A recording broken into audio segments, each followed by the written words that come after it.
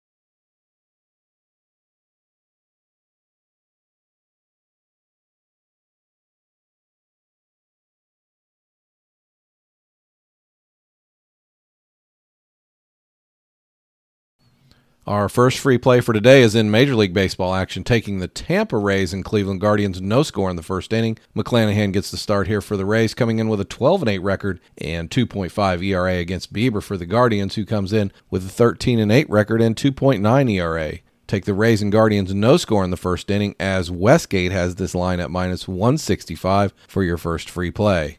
Our second free play for today is in college football action, taking the Colorado State and Nevada game going over 45 in college football for your second free play.